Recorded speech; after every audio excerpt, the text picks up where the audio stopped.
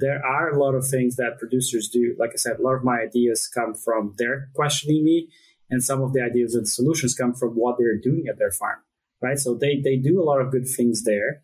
However, they cannot really tell if it's working or not because the data to analyze it, it's not well, like inputted in their records, right? So for those of like the progressive dairy people, just think about like being very active on having good records, because then they could do some of this, create some of those answers on their own. A whole new era of communication in the dairy industry is coming soon. Now you have the brightest minds in the global dairy industry right in your pocket. And what's best? You can listen to all of them while driving to a farm, traveling, or running errands. It's never been this good, and it's never been this simple.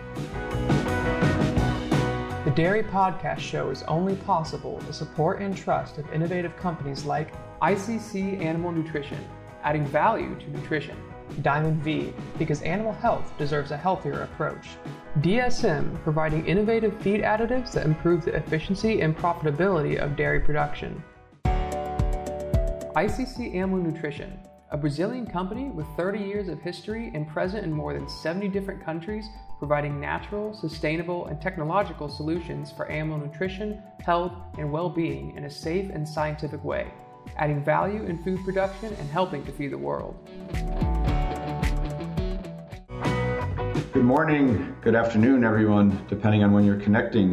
Mark Thomas here, the Dairy Podcast Show, and happy to present to you this morning Luciano Caixeta from the University of Minnesota. Luciano is a close friend and colleague. Known him since his Cornell days back in New York, and it's a pleasure to have him connecting with us today. Good morning, Luciano. Good morning, Mark, and to all of you listening to the podcast. Thanks for the invitation. It's a pleasure to come here and share with you some of the things that we're doing and ideas we have, and just chat a little bit about dairy. Excellent, Luciano. We connected just a bit before. It's pretty darn cold in Minnesota right now, I hear, and I know my colleagues up in Canada, Calgary, it's even colder. But fortunately, I'm here in Torreon, and the locals think it's cold, but it's pretty moderated. So a good day to be inside recording a podcast. Oh yeah, that's true. Like yesterday, I was outside on a project in the farm, and it was brutal. I have a team at the farm, they're there today. So just told them, like, be safe, keep your hands and toes warm, don't lose any fingers, keep the good work. And like you well know, like we have a grad student here that's from Torreon that was a connection with you, and he left, right? Good timing to go back to home for Christmas, and he missed all this fun that we're having here now. Yes, he's back here now. He's been to the office a few times now, and know well. My daughter was fortunate enough to do a project with Whitney Nauer and Luciano and his team last year, but in Wisconsin during the winter in calf hutches. So I got some pretty interesting pictures some mornings as they were working in the snow and cold. So. Luciano, you have an interesting background, from your roots in Brazil. Can you give the audience a bit of an introduction of where you're from, how you became interested in dairy, and how you got to where you are today at the university? Yeah, no, that's good. So yeah, like you mentioned, I'm from Brazil, and I did my vet school training in Brazil. I moved to the U.S. in 2007. Yeah, 2007. And I got involved with vet medicine and not dairy, but cattle production since an early age. My father is also a veterinarian who works with mostly beef in Brazil, a lot of nutrition and reproductive management on large farms. And then during vet school, the one thing I knew when I got into vet school is that I didn't want to do small animal medicine. I knew that. And through my training, I always thought I would be a consultant. And that's what I was planning on. till one day when I was doing some research, my PI in Brazil, my mentor, asked me if I had interest in coming to the US and learning something new, but it has to be dairy, not beef. And it's like, well, I'll take it, I'll go. And that's when I came to Cornell in 2007 to work with Dr. Gilbert with metritis. That's at that time I was very focused on reproduction, and many of you might know there's a lot of Brazilians in the US here working with reproduction. So I was on that sort of that group. They came work in this lab during my last year in vet school, went back home, graduated, and came back to Cornell and started working with Dr. Bicalho, mostly in lameness at that time. So it was already a little bit different. And after that, I enrolled and did a residency in ambulatory clinic and dairy production medicine there. And that's when I really changed my focus of research and what I was doing from reproduction to metabolic diseases and animal management, dairy cow management.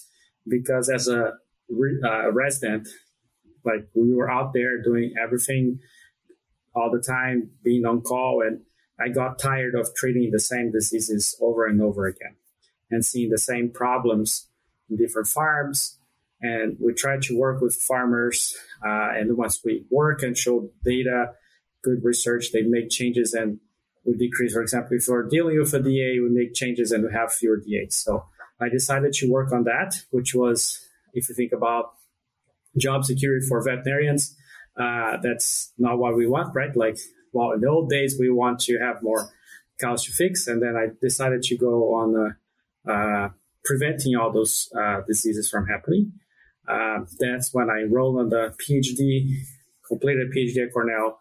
Then after that, kind of like in between and after, did 2 years of teaching at Colorado State University before moving here to University of Minnesota 5 years ago. And since that point, when I started doing clinics and seeing that a good repro is a consequence of good management and good health, I decided to go on this down, like upstream from the repro results and go on like delivering healthy cows and cows that will be more likely to get pregnant to the repro people, and got away from like working with repro physiology and that. So that's where I'm at, and that's where I'm focused on my research program. Luciano, that's a great background, and obviously that path of really knowing, on farm, not only what the veterinarians, but what the herd health staff and on-farm veterinarians are having to do and feeling when they see, a sick cow, and really driving that prevention strategy.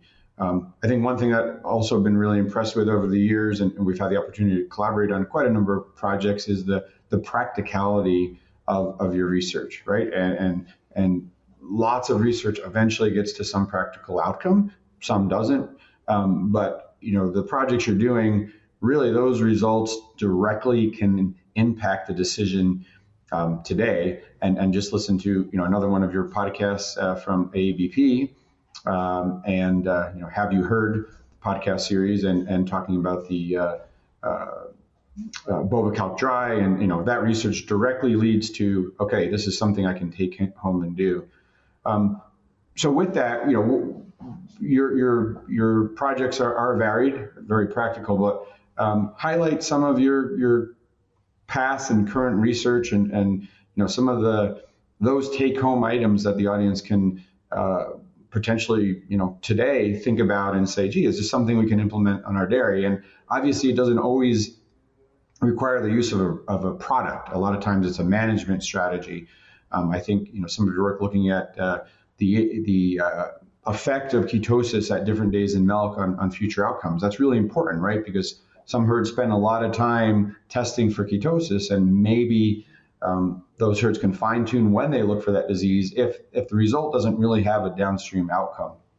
Yeah, so I'll just kind of go in the order that you mentioned there. I'll talk about the bovacalc dry and the ketogenic bolus research that we done last summer, and it's coming out. Publications are coming out soon because we submitted them, and It now is just the review process. That's what we're waiting on. But that one and all the other things that you mentioned of my research, like you said, is very applicable. So a lot of my research questions come from conversations with producers and conversations with practitioners. Like we talk about what's happening, we see the problem. Sometimes producers are doing really interesting things at the farm that there's no data behind it at that point, but those are things that are worth exploring. So the bovine dry, this acidogenic bolus idea at dry off, it's not new. It's something that the company who owns the product have done some research of that back in Europe where it's produced. But I had in the past worked a lot of calcium. And when I saw that product coming out, it's like, well, that's very interesting. And I reached out to the company and said, like, geez, like, what are you doing? What's this product about? And then through conversations, we came up with ideas that would answer some questions that farmers have and also answer questions that the company have, because again, it's owned by a company, so there is a marketing potential for them. But I came into that collaboration with them to look into, can we do something to make cows better after dry off, right? By better, I mean like more comfortable, for example. So we all see through the years, the NMC, the National Mastitis Council, have put out like very good parameters and standard operating procedures to get cows to have good udder health afterwards on the next lactation. But what we see now is like we are starting to see we don't need to treat all the cows, so we can go with selective dry cow therapy. But there's also the fact now that, yes, we want to do selective dry cow therapy, but I have really high producing cows that I don't feel comfortable on letting them just dry off on their own and like not put any antibiotics to prevent it. So because we have all these cows producing a lot of milk, we have to have different strategies to make those cows more comfortable or decrease their milk production by the time they dry off. So with that in mind, that's how we came up, and this collaboration with the Boehringer Ingelheim to study this pill that they have, the acidogenic bolus, to decrease that milk production at dry off. And hopefully by decreasing that, we'll decrease their pressure, their leakage, and then consequently look into better their health. So in Europe, in their previous studies, they show that those things are there. So you provide them with a acidogenic bolus, they'll decrease their pressure, decrease leakage, and that's it. They got to that point. And then here, what we did, we enrolled 900 cows, randomized trial, 450 in each side, in each group. And then we're looking into their other health postpartum. So what we saw was many cows,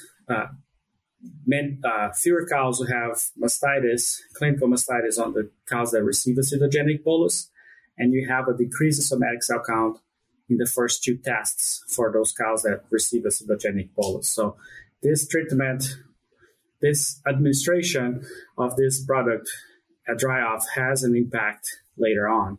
And in one group, to touch on that welfare that I mentioned earlier, in one farm, we had access to activity and rumination data, and we looked into that, and we saw that the cows that had received the bolus, they had a lower activity. And in this case, because of the way the system was measuring, lower activity means that they are lying down more. It's a double negative in this case, but we saw those cows, they were lying down more. And so likely more comfortable, right? Likely more comfortable, yeah. And then the question that I have is like, but they could also be lying down more if they're sick or they're not feeling well. And that's when we come with the data for the rumination, help us to show that that's not because they were sick, because their rumination was the same on both groups. So it's mostly likely because they're more comfortable. So unfortunately, we didn't have like 900 cows on that study. We only had 80. So the data could be better if you had more cows, be more precise on our estimates.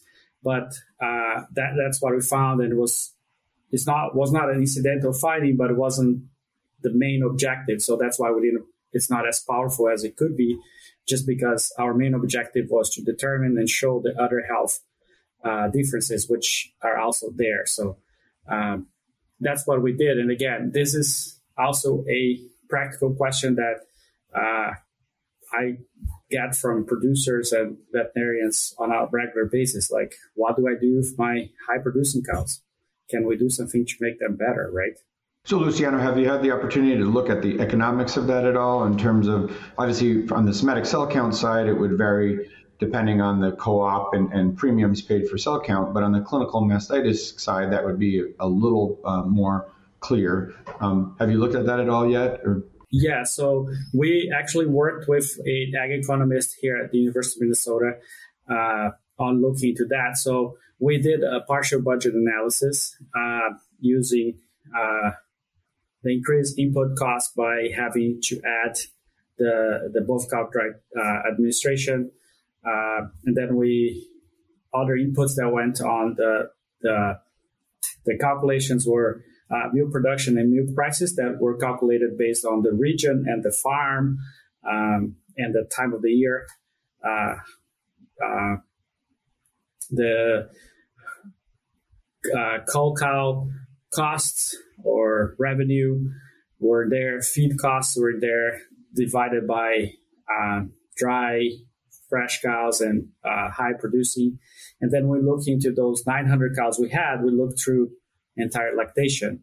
Also, as you mentioned, clinical mastitis cost, only direct cost that we were able to capture. Like it's really hard to determine that indirect cost of that clinical mastitis, but we put there like the antibiotic treatment, the milk withholded, like the 5 days of milk that we didn't deliver, plus labor associated to that. And then overall on the 4 farms we have, there was about, assuming a $15 cost for bovicock dry, we had a $40 to $43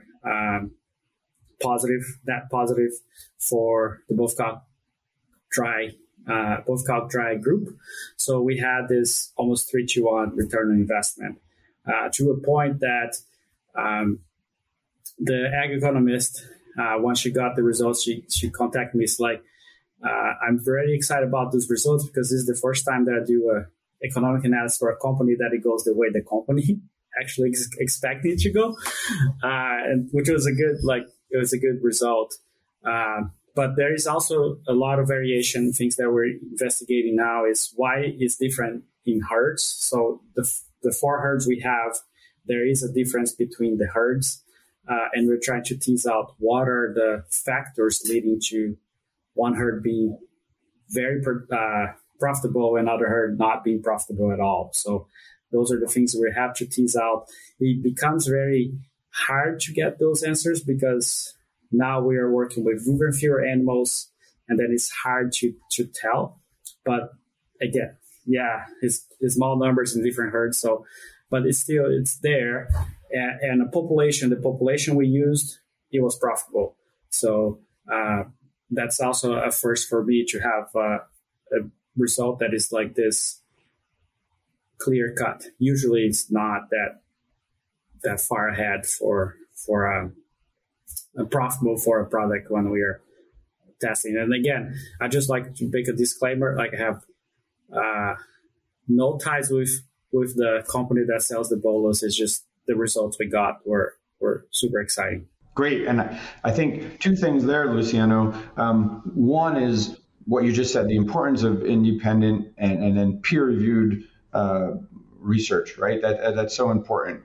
We know there's publication bias in journals today, and a lot of what we see has some beneficial results. So it's great when we have those results, but also the economics. And then on that, thank you, because so many times we see results and yes, okay, the product works, that's great, but what is the economic benefit? If the cost supersedes the benefit, well then that's great. But what do we do with that information from the dairy side? Okay, and those become difficult questions, because then if there's some welfare component in there, how do you put a tangible value on? Okay, that cow is more comfortable. I mean, ultimately, we have to show some economic benefit to that, but we can't forget the welfare side either. Yeah, no, it is. It's interesting because, and I'm not a welfare researcher at all, but I understand the value of it, and the welfare, and the fact that the cows were lying down for a little longer. It's not a huge amount, but they were lying down for a little longer. It was to me, it was the most exciting result from all the things that we have. And we have very economically tangible numbers there, we decrease mastitis, we improve other health. But to me, still knowing that we're making cows more comfortable, it's more valuable, even though I cannot put a number to it, right? I just really like that idea that we're doing something to make them more comfortable, especially in dry off, which was on the dry period when there's a lot of, for many years, people didn't really pay attention to it. And now we're getting to know how good it is when we invest on those animals. Right? Yeah, I think the other exciting part would be, looking at some of Lance Baumgart's research and some of his hypotheses of inflammatory responses at dry off causing transition metabolic disease, 45, 50 days later.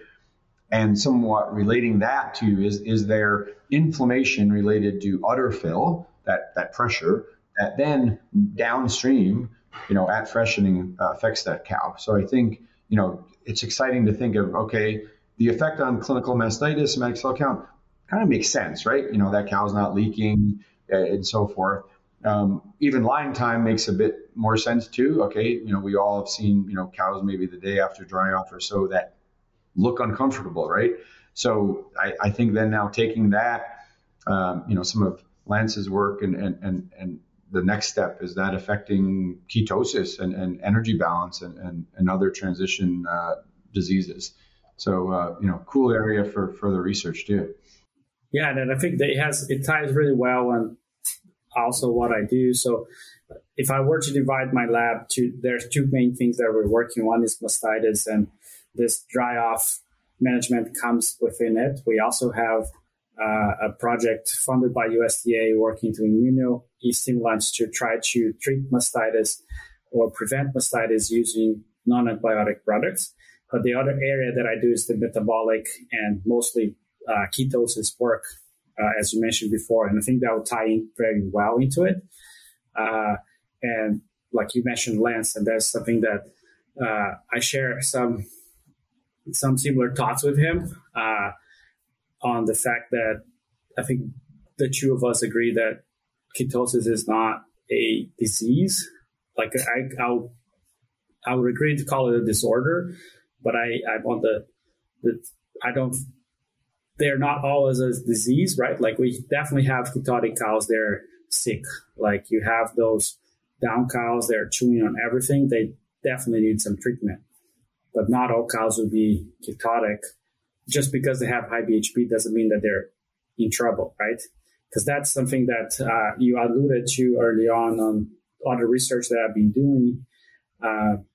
This ketosis realm of my research, that's one of the things that we're working on, is just trying to show, or whichever way you want to call it, that not just because a cow has a high BHP, she'll be in trouble, right? So there are two papers that came out 2021, I believe, or early 2022 from our group, showing, the first one is just showing that not all high BHP is a problem for cows. What we looked into that is since we don't have a definition of healthy cow, we use a high producing cow or high production being our proxy for health. So we divided our cows into high and low producing cows and medium cows. So we divided them on the top 25%, bottom, and the middle 50 as your medium cow. And we then look into those different groups, if a cow had high BHB or not, what the problems were.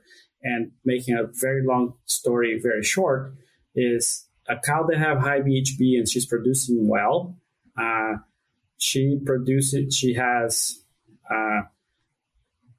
the same number of the same risk of having diseases, leaving the herd, and same reproductive performance as cows that do not have high BHB. So what's telling us and what we are seeing there, just putting scientific numbers behind it, is like if a cow is producing well or she's healthy and have a high BHB, she might not be in trouble. She might not be a problematic cow. On the other hand, when we're looking on the bottom 25%, those cows do perform way worse than the cows that don't have high BHB. So this was good for us to come back to producers and to practitioners and talk to them, saying, if you have cows, they're high producers, do not just go locking them up to check for BHB, because you might be harming them more than benefiting them by finding those 3 or 4 cows that have high BHB and giving them propylene glycol for 3 days. So you're locking them up for 3 days in a row, and you're losing that much milk too, right? So those are good questions. And like I said, those questions come from producers. We go to farms and they're checking cows, BHB, all fresh cows, at a given day or twice a week, whatever is the protocol. And they say, like, finding a lot of cows with high BHB, but they look just fine. They're producing the most.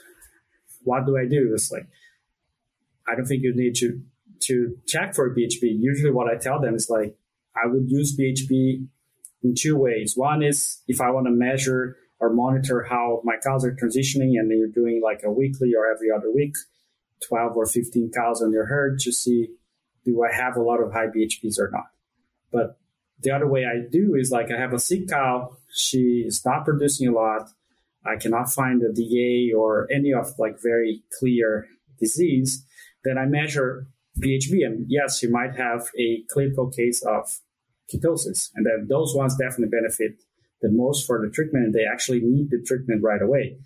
The other ones, and Mark, we talked about projects like this, like we still need to figure out if they would benefit or not. Like, I don't have that question answered scientifically, but I have a gut feeling that maybe not all of them will benefit from it, but I cannot really assert it because I don't have data to support it. So, but those are questions that producers have. Yeah, no, that's so relevant, Luciano. And as you describe this, I can't help but think back, probably 20 years now, and I'm going to age myself, but I recall one of our current clients, but really astute herd manager. And, those were the years where fresh cow programs were really in vogue, right? You lock up every cow for the first 10 days, and you take her temperature and you check her for ketosis and so forth. And, this herd manager was doing urine sticks for ketosis on, I forget now, but it may have been every cow for the first 10 days or something. And if she turned the stick purple, she got a bottle of dextrose. And so ketosis in dairy comp was like super high, right? But it was these cows that when I was with him, I would look and their udder was full, they're chewing their cud. And I kind of, in that era, went out on a limb and I said, don't treat these cows. I said, just watch them. I said, you're really good at looking at cows. I said, just don't do anything with them. And he looked at me, like what? I said, if you have any DAs for the next 2 months, I will do the surgery for free. I said, that's my deal, right? Let's see what happens to these cows. And I remember like coming back like a week later for herd health, and he'd be like, wow, he's like in 2 days, they're all negative. Like they just recovered. And I said, it's because you guys do a great job, great cow comfort, feed access, cow cooling in the summer, so forth and so on. These cows, high producing cows, ate their way through it, so to speak. But that changed dramatically the labor also. It's like, as we know now, lock her up if she needs to be locked up. So, one, that's cool and really relevant, but I think, again, another example of the practicality of let the cow be a cow, right? And let's intervene when we need to, but not over intervene, if you will, or subject those animals to unneeded treatments. Yeah, and then when I talk about those things, that there's one element on all this equation that you alluded to there. It is a good cow person on the barn with the cows, right? And I know how hard it is, especially when it's hard to find labor in general, but it's hard to have those. But if you have those good herd people there, take advantage of those. They're very good about, they're better than a stick, like telling you it's purple or not. Yes, yeah. And now with more herds installing or using activity monitoring, rumination monitoring, now that's just the next step of how do we, find these cows early. But on the same token, those systems may alert us, but so early that what do we do with some of these cases? Do they need treatment either? Or, so I think that there's still so much to learn there. And I'll say the other thing is, again, just being open to the change, right, of admitting that what we did in the past was maybe not correct. And I can think back clearly as we talk about ketosis.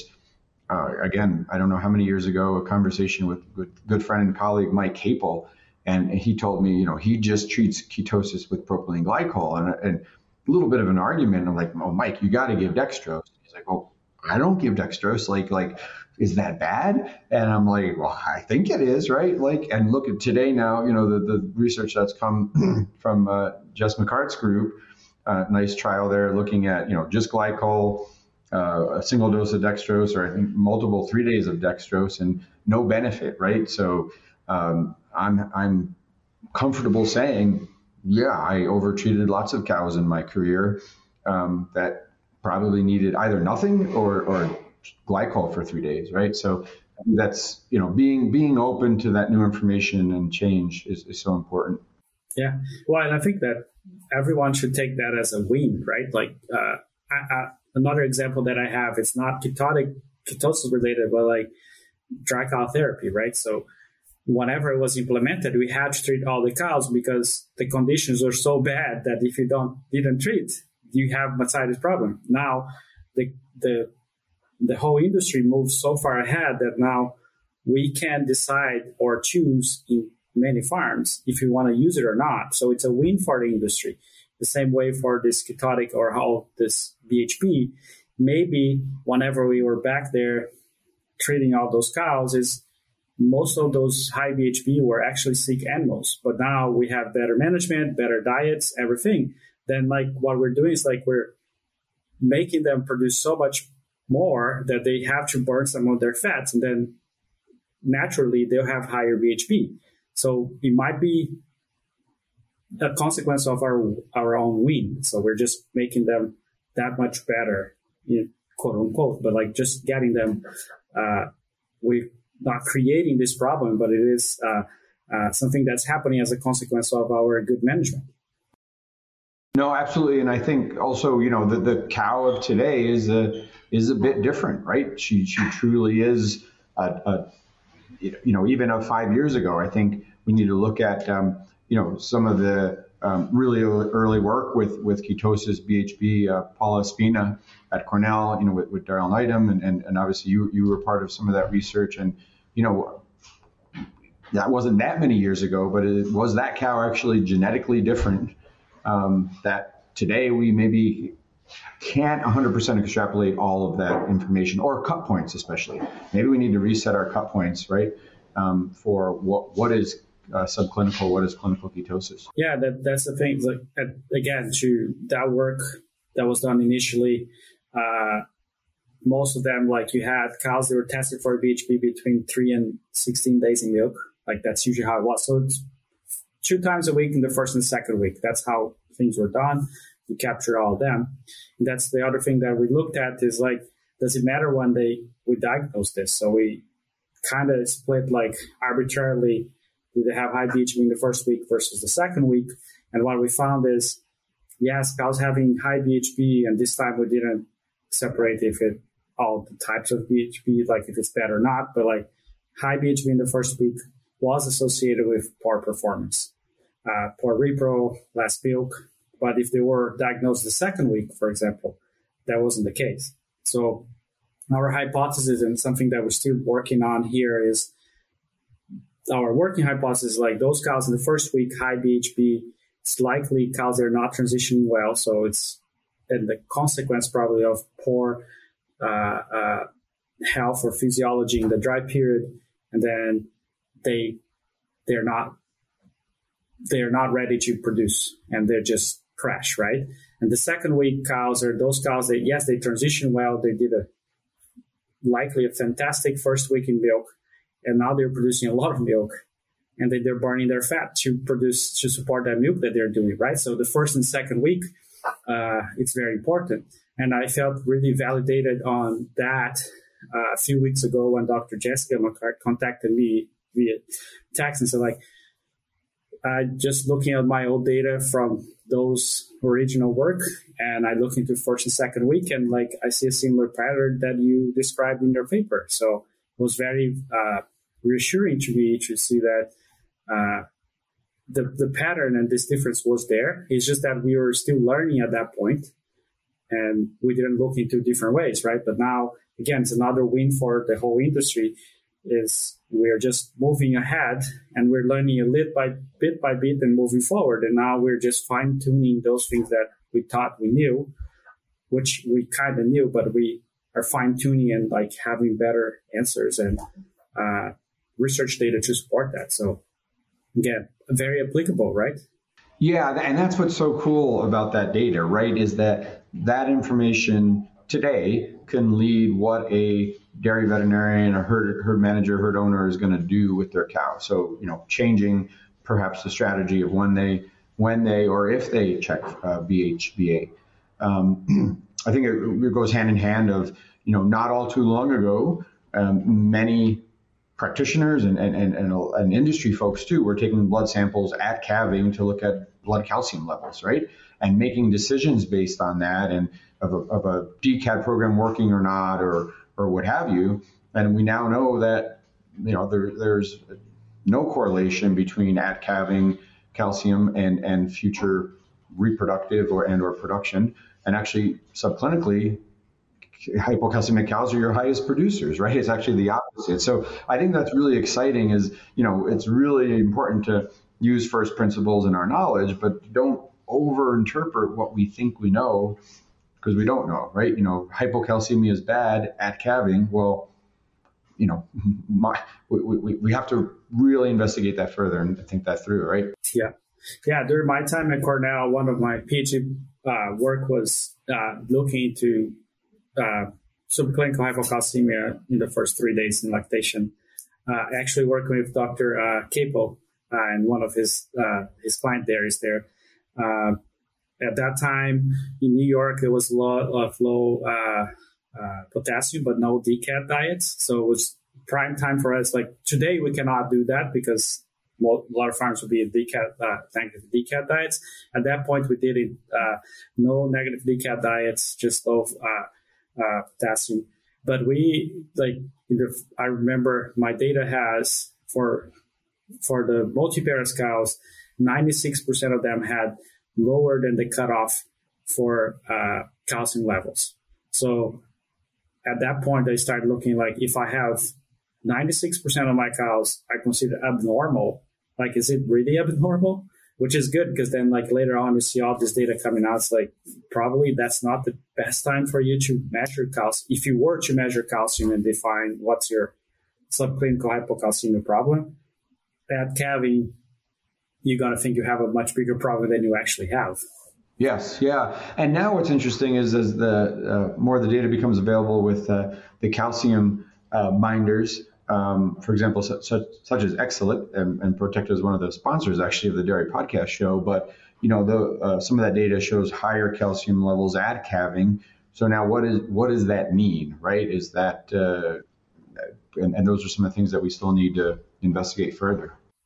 Yeah, because I think I saw a note from it yesterday, but Dr. McCart also just put out a short communication with JDS, which is available for everyone. It's open access. And they were looking into day 4 in milk, and production, and they're seeing like some of this the same effects. They're saying like having a day one might not that in that project they saw that, but they're showing that if they're delayed or have hypocalcemia later on, that's usually the worst ones. Like those are the cows that they definitely didn't adapt well, and they're crashing, right? And then if they crash, that consequently lower milk production, poor repro, more likely to leave the herd, other diseases will happen, and then you just have that train wreck of a cow. Yes, yeah. No, Luciano, this is super exciting, and we could probably go on for quite a bit of time here and talk about lots of topics, but I think we've brought to the audience here a great opportunity to think outside of the box, right? Traditional concepts of disease, ketosis, hypocalcemia, and then what we can do to support that high producing cow, through her dry transition period. I think are all some areas that are really practical, and like you said, questions that come up for the dairy or for dairy practitioners on a dairy industry professionals on a regular basis. Yeah, like I said to you earlier, just a little one point that I just thought of, it would be good because we have a lot of producers listening. So there are a lot of things that producers do. Like I said, a lot of my ideas come from their questioning me, and some of the ideas and solutions come from what they're doing at their farm, right? So they do a lot of good things there. However, they cannot really tell if it's working or not because the data to analyze it, it's not well, like inputted in their records, right? So for those like the progressive dairy people, just think about like being very active on having good records, because then they could do some of this, create some of those answers on their own and their own system, right? Because not everything that works for everyone, but they might have a solution that's really good for them. And if they have this good system on recording that data set, and there's plenty of people I know, you, Mark, work a lot of producers on having good systems on record keeping. That's very helpful for them because they can answer specific questions on their own system and tell if it's work or not. And that's unvaluable. Like that's something that will cost them very little, but they can bring a lot of revenue to the farm. Yeah, no, that's a great point. And we're huge proponents of on-farm research and data when data collection when done correctly. So that's great, and I think really important for the audience. And on the same token, be careful not to overinterpret that data that you see an effect or didn't see effect when actually it exists, because we just didn't have, like you said, enough numbers or a control group. And I think that's what's so common of an error that we see of misinterpretation of the data. Yeah, and there is some I know of some practitioners that can help them. Like it depends on who's your practitioner and if they can help you or not. But there are resources, and I'm sure if they have some of those questions, extension agents or university faculty in their area, I'll be happy to take calls and talk to people about those things on my outreach part of my effort, right? But there's that, like they could help, and like they can search for some help, and like in the case of producer, even practitioners sometimes like would ask us for help to set up some trials. So I think it's valuable. Some of the larger systems do their own research for their systems, so it is valuable, and it's something that if you have a system that you can implement, it can bring a lot of revenue and can bring a lot of good answers to each dairyman. Great. Well, thank you, Luciano. And for those of you who have an interest in that, just Google Luciano Caixeta's name, University of Minnesota, and his email will pop up, and hope emails start flowing into his inbox here. Yeah. And that becomes being too much and be slow, but I'll get back to everyone. Super, super. It is time to our famous three. The Dairy Podcast Show is only possible with the support and trust of innovative companies like AB Vista, feed intelligence and targeted ingredients to optimize rumen function, Excellent by Protecta, a novel product for the management of hypocalcemia. It's uncomplicated excellence. So, Luciano, as we wrap up here, the Dairy Podcast crew has a few questions that we've been wrapping up with in a routine basis, and I guess a little bit about your some professional and some outside of your professional career. But what's a dairy-related resource book reference that you recommend to the audience? It's hard when you ask an academic, right? Because we're so into our own things that us JDS is great because that's where I get all my dairy information. But some of the publicly available magazines they come up with really good summaries of what's coming out on the journals. Like I get contacted by them on a regular basis on some projects papers that are coming out, so like helping them write some summaries. And I have to put a plug here, like the Dairy Cattle Reproductive Council, which is the treasurer, has, for those involved and interested in reproduction, it's a really good resources on the reproductive side of things. Super. Yeah, and I would agree with those. I think those are, those would be my answers too. So, what about outside of dairy, outside of ag? Is there something you're reading now, or a favorite book, or something? It's. I know some of us spend too much. I always say I spend too much time reading professionally. I need to find some. A friend of mine the other day said, "You got to read this book." I said, "Okay, we'll read it together." So it stimulate me to not always pick up JDS. Yeah, have that accountability on doing that. I'm a big fan of audiobooks. So in the summer, I go through audiobooks very often because in the summer, I'm using it when I'm mowing my lawn. And in the winter, I'm shoveling or snow blowing almost every day, right? So in addition to my commute, I listen to a lot of books. So I usually try to go rotate like fictional and non-fictional every once in a while, every other book. I'm currently actually reading on paper copy I forgot the name, Gentleman Moscow or something like that.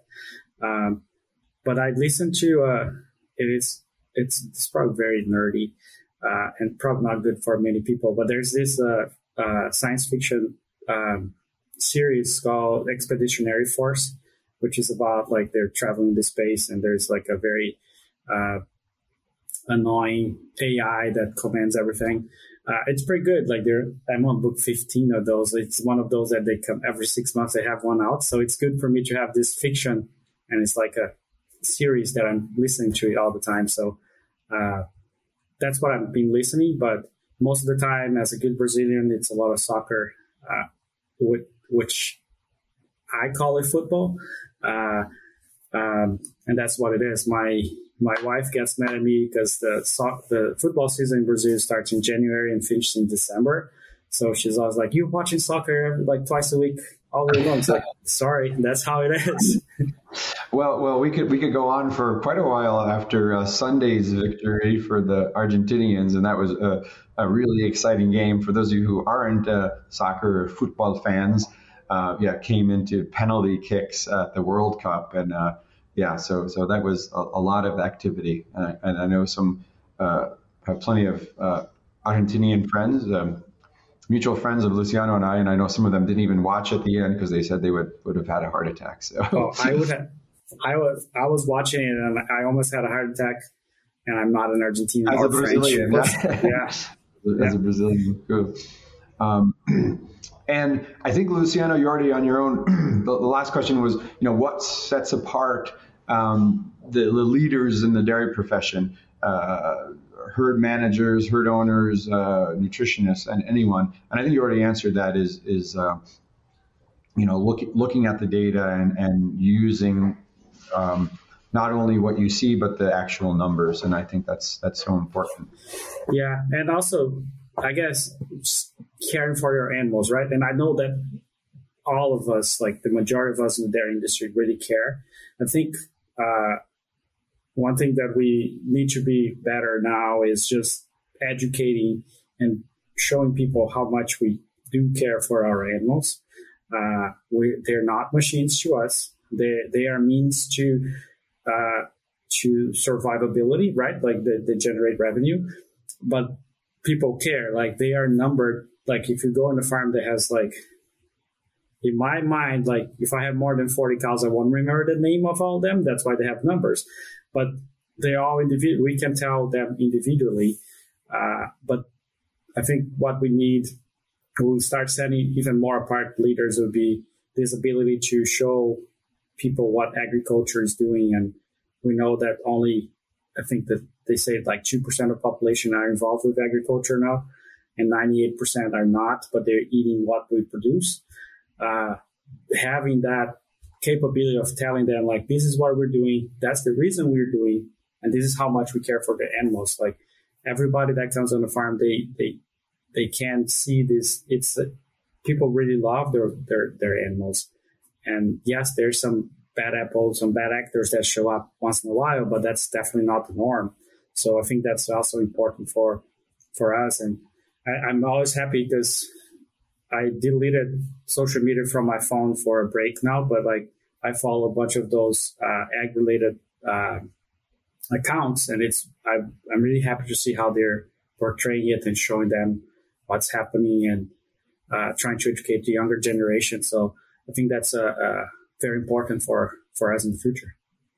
No, I thoroughly agree. And reach out, take that opportunity when you're on a plane or in a restaurant or any public place and engage with people. And I find I travel a fair bit. I've had some of the best conversations of sitting there, bringing up pictures of dairy farms and cows and a free stall or a dry lot, deep bedded pack, and say, this is where your milk comes. You don't have to stop eating dairy, right? So, no, super point, Luciano. Excellent. Well, really appreciate your time today, especially just before the holidays. You mentioned that graduate student from Torreon. He just walked into the office, and I see he's working. I think you told me he should be taking vacation. So good to see he's right across from me, working away. So I'll take him out of here soon.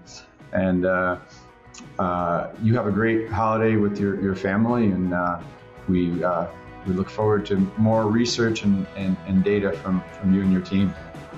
Yeah, well, thanks for the invitation. Happy holidays to you and to everyone listening. If they listen before holidays, if they listen after it, like I hope they have a happy holiday and they're staying warm wherever they are. Great. Thank Luciano. Thank you.